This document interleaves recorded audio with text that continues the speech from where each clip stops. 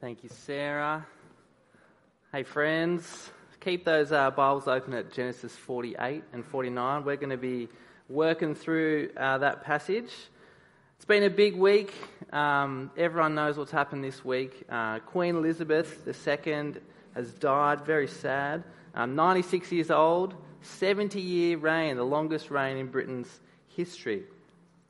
Now, I've got to confess at this point, I don't know if any of you are like me, but I've never really thought much about the Queen or thought much of her. Like, she's over there. She doesn't really do that much to kind of me and has to do much for me. She doesn't really affect my life at all. I wouldn't really miss her if she wasn't there, if the monarch wasn't ruling Australia and that kind of thing. That was kind of my attitude until the start of this year. Right, the start of this year, when everyone was celebrating her 70-year reign. I think it was in February-ish. And I found out something really exciting. I found out that she is actually a faithful Christian. Well, she was a faithful Christian. And it was kind of unexpected the way it happened. My wife brought home a picture book about Queen Elizabeth II. I thought I brought it in just to show you all. So this book she got from Koorong. And I was like, why are you buying a book from Koorong about Queen Elizabeth? Turns out it's because she's a Christian. Right, so there you see her looking very good in her crown and scepter there. Now, I'm going to read you a page from it. All right? I'm going to read you a page, and this is what I learned when I read this book. So it kind of talks about some of the different things, great things that she's done. She's done a lot of amazing stuff. We should be very thankful for her. But I'm going to read you a bit here towards the end. It says, whether it's been a good year or a bad year, there is one thing that the Queen has always done. Every Christmas Day at 3 p.m, she's given a speech, and millions of people in the UK and Commonwealth have tuned their TVs on to watch. And then the next page, she gives a bunch of quotes that she's given in some of these Christmas speeches. I'm going to read you a few of them, because they're cracking quotes. So in 2002, she said, "I rely on my faith to guide me. I know that the only way to live my life is to try to do what is right, to give of my best in all that the day brings, and to put my trust in God." 2011, God sent into the world a unique person, neither a philosopher nor a general, important though they are, but a saviour with the power to forgive. And my favourite is from 2014. It's going to come up on the screen because I think it's really good. For me, the life of Jesus Christ, the Prince of Peace, whose birth we celebrate today, is an inspiration and an anchor in my life. And that whole idea of anchor, an anchor for life, that's really important. Because whatever anchors your life, whatever you anchor your life on, that's what keeps you going. It's what keeps you steady and grounded. It's what gives you security, confidence, hope. In other words, it's what we put our faith in. That's what we just read in Hebrews 11. We read, faith is confidence in what we hope for and assurance about what we do not see. So our anchor in life is what we put our faith in. And if that anchor fails, bad stuff happens, right? Because if that's what's happened to your security, what's happened to your confidence, all that kind of thing, it's gone and you become lost. You're not sure what to do or why I should keep going. So the question then for us is, what is our confidence? What is your confidence? What is your faith in? What is your anchor? What is your anchor in life? And these chapters here are going to help us think about our anchor. What it shouldn't be, maybe what it should be. And because as we see Jacob give blessings to his sons, we see where he has put his anchor, where his faith is. And we also see where some of his sons have put their anchor. So, let's get into it. Jacob's final words. Last week, Genesis 47, we saw that Jacob is about to die. He's about to die. And yet in today's passage, in verse 1, we read that it's sometime after he was about to die. So, he's even sicker than he was when he thought he was going to die. So he's very sick, right? It's probably the last few days of his life. And so he wants to spend the rest of his life giving his final words to each of his sons. Now, we place a lot of emphasis and we really value people's last words. I've never been in the presence of someone who's given me their last words, but I'm sure it's very deep and powerful. And we remember them for those words, and they are very precious to us, very sentimental. But for Jacob, here's what's interesting. His final words are not just sentimental. They're actually prophecy. I don't know if you noticed, verse 1 of chapter 49, it says, if you got it there, "Then Jacob called for his sons and said, 'Gather around so I can tell you what will happen to you in days to come.'" See, earlier in Genesis, God actually calls Abraham a prophet.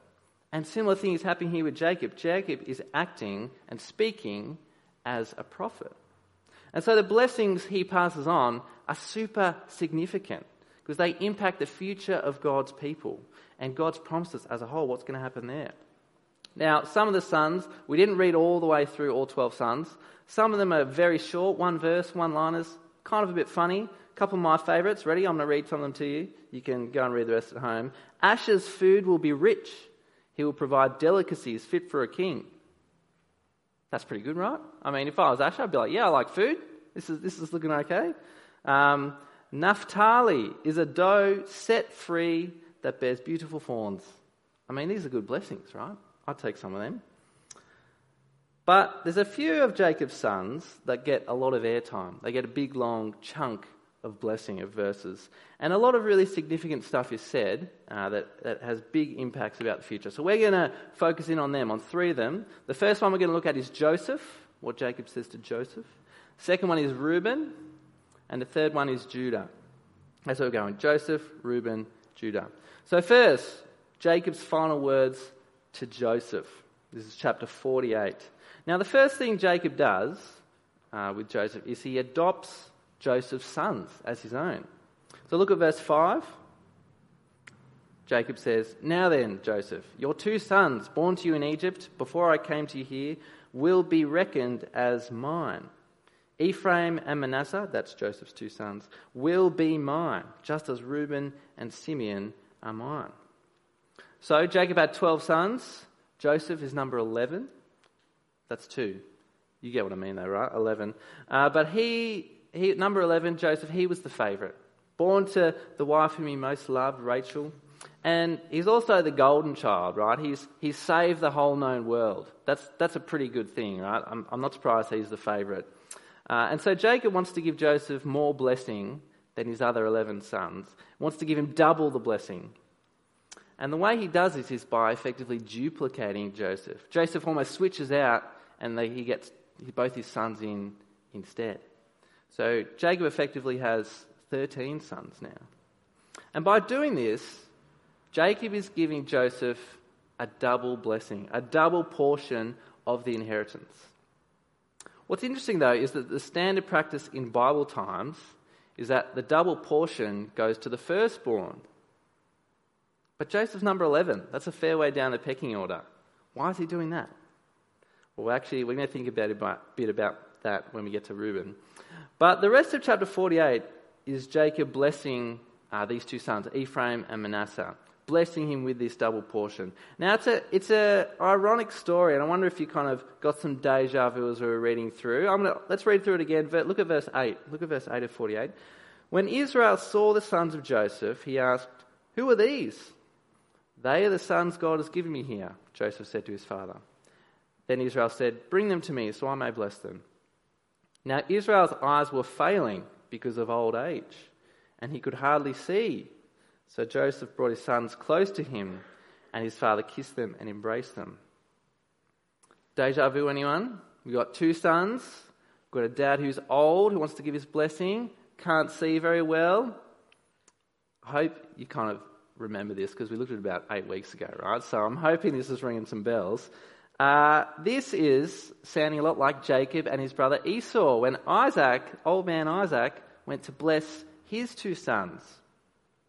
In that story, it was kind of a bit shifty and shady, but what happened eventually was that the younger son was blessed. Jacob was blessed. The older son, who you'd think would get double, would get more stuff, he's actually going to serve the younger, be lesser than the other. So, we're getting some deja vu here. What is going to happen next? Let's read it. Come on, guys. It's exciting stuff. So, let's look at verse 13. What we're going to do is, this next bit's pretty confusing to read it. So I thought we would, just to understand it visually, I thought we'd get our wonderful host up. Come on, give him a round of applause. Come on, everyone. Come on, give him a round of applause. Actually, come stand just here. Come stand here, right, so everyone can see. All right, this is what happens, is Joseph presents his two sons. Hello, two sons. Now, Joseph makes the oldest, Manasseh, go under Jacob's right hand, okay? And he makes the younger go towards Jacob's left hand, all right? But what Jacob does is he's like trolling them, and he decides to go the other way. And Joseph, he's like, "What are you doing, Jacob? What are you doing? You got it all the wrong way." And Jacob says, "No, I know what I'm doing." Okay, thanks guys. Give him a round of applause. Give him a round of applause. I just thought it's way easier to explain visually, right? So what's going on there? Why is that significant? Well, it's because the right hand is the most important, or the more important than the left hand, okay? You often hear the thing, Jesus sits at the right hand of God. It's because Jesus is the most important. Effectively, that the right hand is the most important. So, the custom is that the oldest child gets double. We just talked about that. And yet what Jacob does is he switches them over, right? He puts his right hand on the younger. He's making the younger more important. Now, this is controversial, right? Scandalous. Joseph, he's not happy. He's like, "Dad, what are you doing? What are you doing? You're messing everything up." You know what it's like? Who's had an 18th birthday this year? Who's turned 18? Come on. Who has? Oh, someone has. Oh, yeah, a couple of people have. Good. Okay, just picture this, right? It's your 18th birthday. It's your 18th birthday. And you're like, "Yes, I'm going to get a seriously good haul of presents this year." And so you wake up, you're excited. Your mum walks in. Okay, mum walks in. You can tell she's got an absolute winner present right there, right? And so you're like, yeah, give me a present. Imagine, though, she walks right past you and gives it to your younger sister or your younger brother, right? Imagine that happen, right? That is just like, you feel so dogged. Like, that is not on, Mum. Like, what's wrong with you? Okay? That's kind of what's happened here, right? That's what's happened. Joseph's like, "You got this all wrong." So why is Jacob doing this? Well, he's got actually a really good reason. He's actually trying to teach Joseph something. He's showing that it's not humans that decide who God chooses. He's showing that it's not humans who decide who God chooses. Humans aren't in charge. God is. And God has decided to choose the weak, the lesser, not the strong and most important. And this is something that happens time and time again all throughout the Bible. God chooses the weak. He chooses the lesser. So think about it. Just with Jacob and Esau, right? God, even before they were born and Jacob did all that shady stuff, God says to Rachel, "Hey, the younger is going to be greater than the older." Again, he's choosing the weaker one. King David, you've heard of him, hopefully. He had 6 older brothers, maybe 7. I should have checked that. Anyway, he has 6 older brothers. And yet God chooses him to be the man after his own heart, to be the greatest king of Israel. You also see it in how God often chooses couples that can't have children to be the ones who take his promise forward. So Abraham and Sarah, they can't have children. Isaac and Rebekah also can't have children. Even, I don't know if you remember, Jacob and Rachel couldn't have children. God keeps choosing them. And he does it for a really good reason. Why? The verse is going to come up here, 1 Corinthians 1, which tells us why. God chose the foolish things of the world to shame the wise. God chose the weak things of the world to shame the strong. God chose the lowly things of this world, the despised things, and the things that are not, to nullify the things that are, so that no one may boast before God. God is showing people that he is the one who decides things. He is the one who makes things happen, not humans. Now, this is really important when we come to thinking about, it applies to so many things, but particularly for our salvation, right? Heaven or hell is big. Our world thinks that if you rely on yourself, you be the best person you can be, do do good, do more good than you do bad, hopefully, then you will be in heaven when you die. That's generally what our world thinks.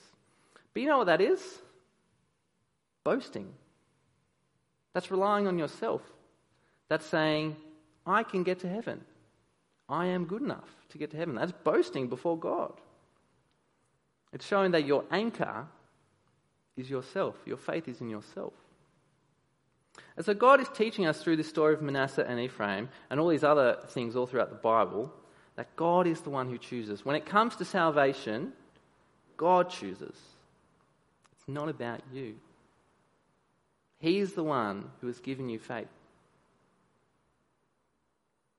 No one in heaven is going to rock up there and say, guys, I got here. I did it. I did really well as well. I know. Thank you very much. I made it here to heaven. No one's going to be doing that. No one is going to be boasting. People are going to be saying, I don't deserve to be here. But God got me here. He worked it out for me. He gave me faith in His Son. He gave me His Spirit. God chooses so that no one can boast. So don't anchor your life on yourself. Don't put your faith in yourself, in your own life, but especially for your salvation. Don't put your anchor on yourself. Your faith has got to be in God. All right, that's the first one. That was to Joseph, that God chooses the weak. The second is to Reuben. This is kind of moving into chapter 49 now. Jacob gathers the rest of his sons, the other 11 sons, and he speaks of them oldest to youngest, goes one after the other. And he starts with his firstborn, Reuben. Look at verse 3.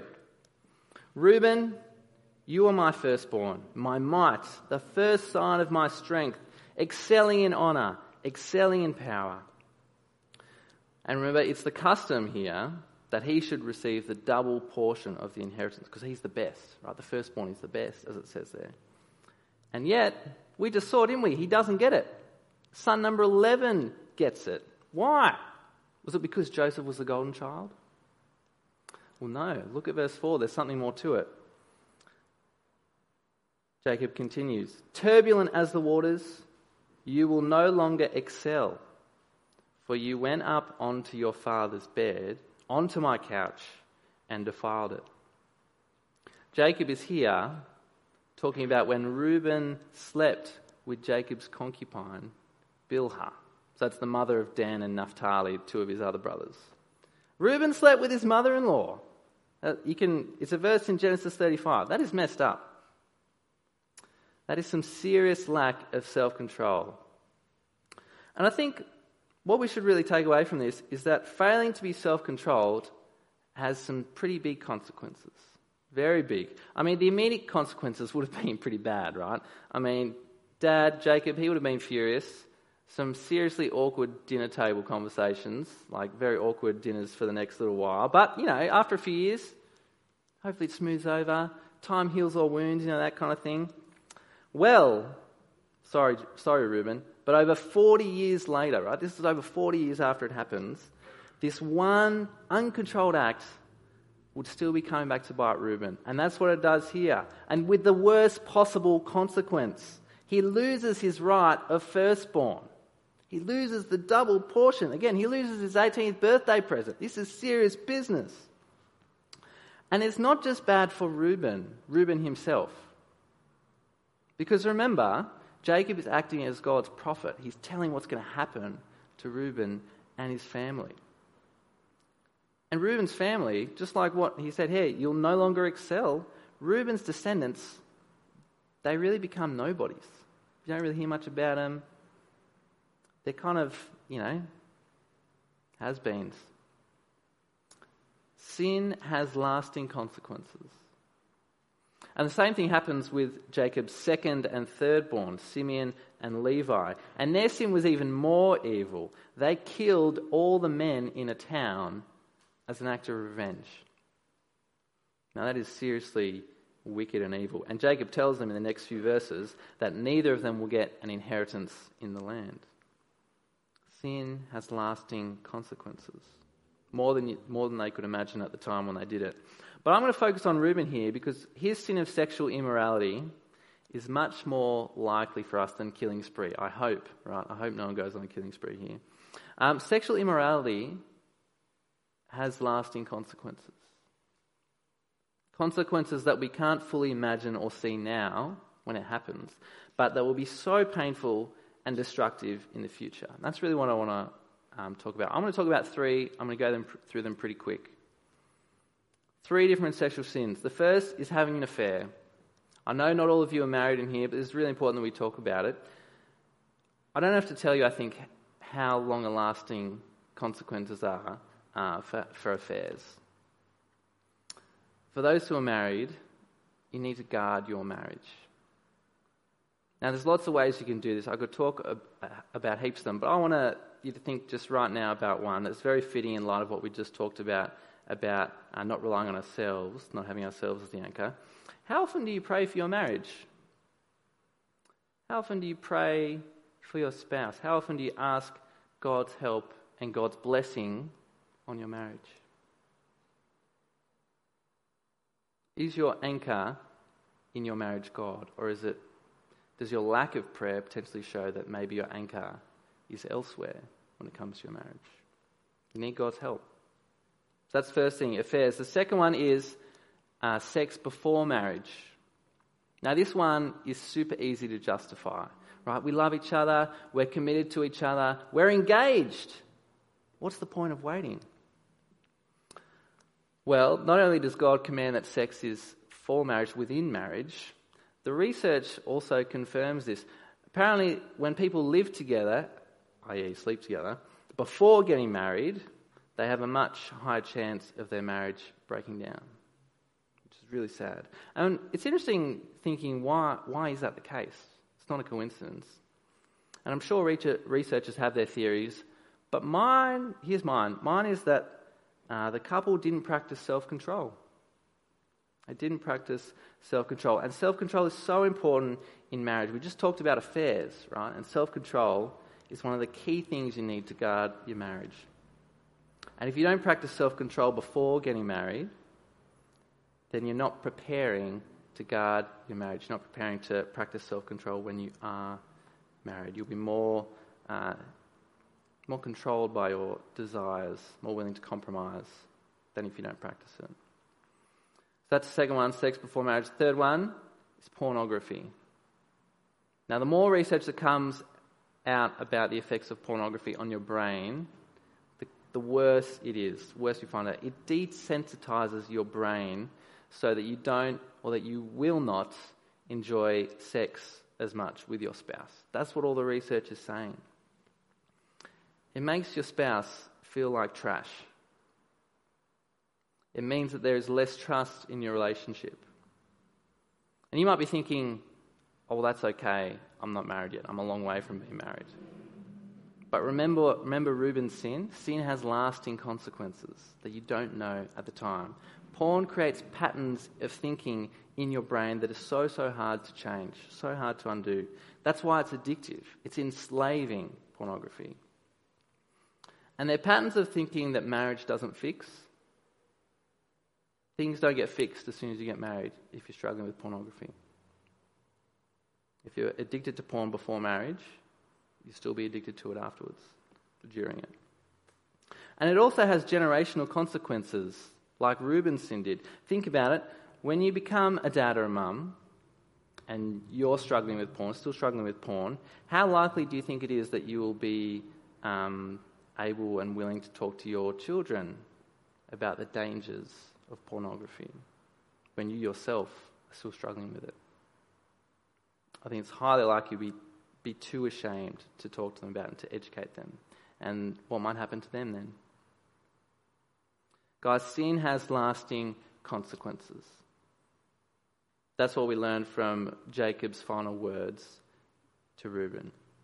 So friends, do not anchor your lives on seeking pleasure, on seeking your desires, on having intimacy with another person, whether that's a wife, husband, girlfriend, boyfriend, whatever it is. Don't anchor your life on these things, because there'll be lasting consequences if you anchor your life on your desires.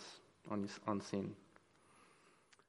And if you are struggling with pornography, which is probably a lot of us in this room, okay, if you are struggling, then please, please, please, please tell someone tonight.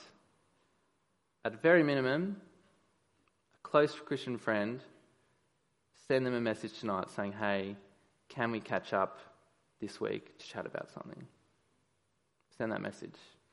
Start the domino, because you cannot beat pornography by yourself. You just can't. So please do that tonight. Sin has lasting consequences. Don't anchor your life on desires, on pleasures. Okay, number 3, Jacob's last words to Judah. Now, who here has heard of Stephen Bradbury? Hands up. Who knows that name, Stephen Bradbury? A few people. A lot of the older people in the room, potentially. That's okay, it's okay. Now, I'll tell you who he is. He was a sprint ice skater. He represented Australia at the Fairview Winter Olympics. And in the 2002 Winter Olympics, let me paint the scene, right? He makes it to the gold medal race. There's 3 or 4 other skaters in the gold medal race. 1,000 metres, right, just going round and round in a circle for 1,000 metres. It's riveting stuff. Anyway, so what's going on is that no one in Australia has ever won a gold medal at the Winter Olympics. And in fact, no one in the Southern Hemisphere has ever won a gold medal at the Winter Olympics, right? And they're doing this race. They're going round and round. It's like Stephen Bradbury keeps going further and further behind, right? And the 3 people at the front, they're like all tussling and trying to get first. And literally, very last corner, the 3 who are at the front, way further in front of Stephen Bradbury, they jostle each other, and all 3 of them fall over. Right? All 3 of them fall over. And Stephen Bradbury just chills and skates straight by, wins gold. The first gold ever for anyone in the Southern Hemisphere. It's like a classic moment, right? Remember the name, Stephen Bradbury. Anyway, what's that got to do with this? Well, guys, Reuben, firstborn, he's fallen over, right? Simeon, Levi, same thing, they've fallen over. Who comes skating past? Judah. Judah's like, winner, guys, I'm first. So let's have a look. Let's see what happens. What does Jacob promise to Judah? Here we go, verse 8. Judah, your brothers will praise you. Your hand will be on the neck of your enemies. Your father's sons will bow down to you. You are a lion's cub, Judah. You return from the prey, my son. Like a lion, he crouches and lies down. Like a lioness, who dares to rouse him? Sounds pretty good, right? Judah might not have gotten the double portion, the right of the firstborn that Joseph did, but he's still going to be the big dog, right? He will be the strongest son. He will defeat his enemies. He'll be like a lion, victorious. And because of this, he'll be the most important, the most revered son, right? His brothers will praise him and bow down to him. But the most exciting part of this blessing is verse 10. Have a look. The scepter will not depart from Judah, nor the ruler's staff from between his feet, until he to whom it belongs shall come, and the obedience of the nations shall be his. What's that talking about? What's a scepter? Well, let me show you. Elizabeth comes to help us again. You can see here, this is kind of a picture, not a photograph picture, of what she wore at her coronation, right, when she was sworn in. And as you can see, she's holding a scepter. A scepter is the staff of a ruler. And so, it's the staff of a king. And so, it says here that the scepter will not depart from Judah. In other words, King Judah. Not King Julian, okay? Everyone loves King Julian, right? King Judah. Now, Judah wasn't a king, and he never became a king. He would have died. And there wasn't a human king in Israel, God's people, for many, many years. But when the time came for a human king to rule God's people, which tribe were they from? Judah. Apart from the first one, who didn't go so well. He was from Benjamin. Judah. King David, he picked up that scepter from between Judah's feet, as it says. He was the one whom it belonged to, just as the blessing said. And the obedience of the nations was his. No one could stand against him. And every king every king after David and Solomon's rule, they started to struggle a bit though. So David, Solomon was the high point, but then it kind of went downhill from there. The nations started not obeying King Judah, the king from Judah. In fact, even people within God's people stopped listening and obeying the king of Judah. And after the Babylonians came in and destroyed them all and took them into exile, it was as if the scepter had departed from Judah. And so the Israelites were waiting and waiting for the one to whom the scepter belonged, as it says, who would raise them up and rule them and all the nations too and rescue them. And this coming king became known as the Christ, the Messiah. That's who everyone was waiting for. And then eventually, 2,000 years ago, the Christ arrives. The man born from the tribe of Judah, Jesus.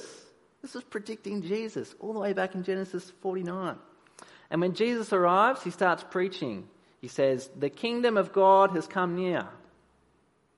Now the kingdom of God has come near because the king has come near, Jesus. People were starting to join the dots too. They're like, oh yeah, Jesus must be the Christ. They started calling him the Christ. The fulfillment of this prophecy from so many years ago. He's going to be the one who holds the scepter forever. And then he dies. And people who had put their anchor in him were devastated, right? If you lose your anchor, you have no idea what you're going to do with your life. The man that anchored their lives and hopes on had failed. But then he rose again, woo! And will never die. So now the scepter will never depart from him. He will rule forever as king, and the obedience of the nations will be his forever. And one day this king will return, guys. And as the king, he will judge all those who have not obeyed him, who have not listened to him or put their faith in him as the king, as their anchor. And he will judge them with everlasting destruction. But those who have put their faith in him, their confidence in him, who have King Jesus as the anchor for their life, they will live in his perfect kingdom forever. Heaven. It's such good news. So, that's the blessings to Jacob, to Reuben, and to Judah. So where's your anchor, guys? Where's your anchor? What are you putting your faith in this life? Now, there are many things we can celebrate about Queen Elizabeth, right? Read this book if you want before you go home from church tonight. You'll see some of the things we can celebrate about her. And it's very sad that she's no longer with us. But you know what's so exciting? Is that she's now with her king. She is now in the kingdom of God, the kingdom of Jesus, with her king, in perfect bliss in heaven, never to grow old or die again. It's all because her anchor, her faith, was in King Jesus. That quote again that I said at the start. For me, the life of Jesus Christ, the Prince of Peace, whose birth we celebrate today, is an inspiration and an anchor in my life. What's your anchor? Is it yourself? Is it your desires? Is it your pleasures? Is it another person? Or is it the one thing, the one person who will never let you down, who will never fail, who has died and risen again, never to die, and who will rule forever? Is your faith in King Jesus? Guys, let's pray. Father, thanks so much for Jacob and his faith in you and the way that he blessed all his sons in light of his faith in you. Thanks for what it teaches us. Father, we pray that we will not anchor our lives on ourselves, that we will trust in you to get us to heaven. We pray that we will not anchor our lives on our desires, on pleasure, that has lasting consequences. Father, we ask that you will help us to anchor our lives on your Son, the King, Jesus, who has died and risen again so that we might enjoy eternity in his kingdom forever. Help us to anchor our lives in him. Amen.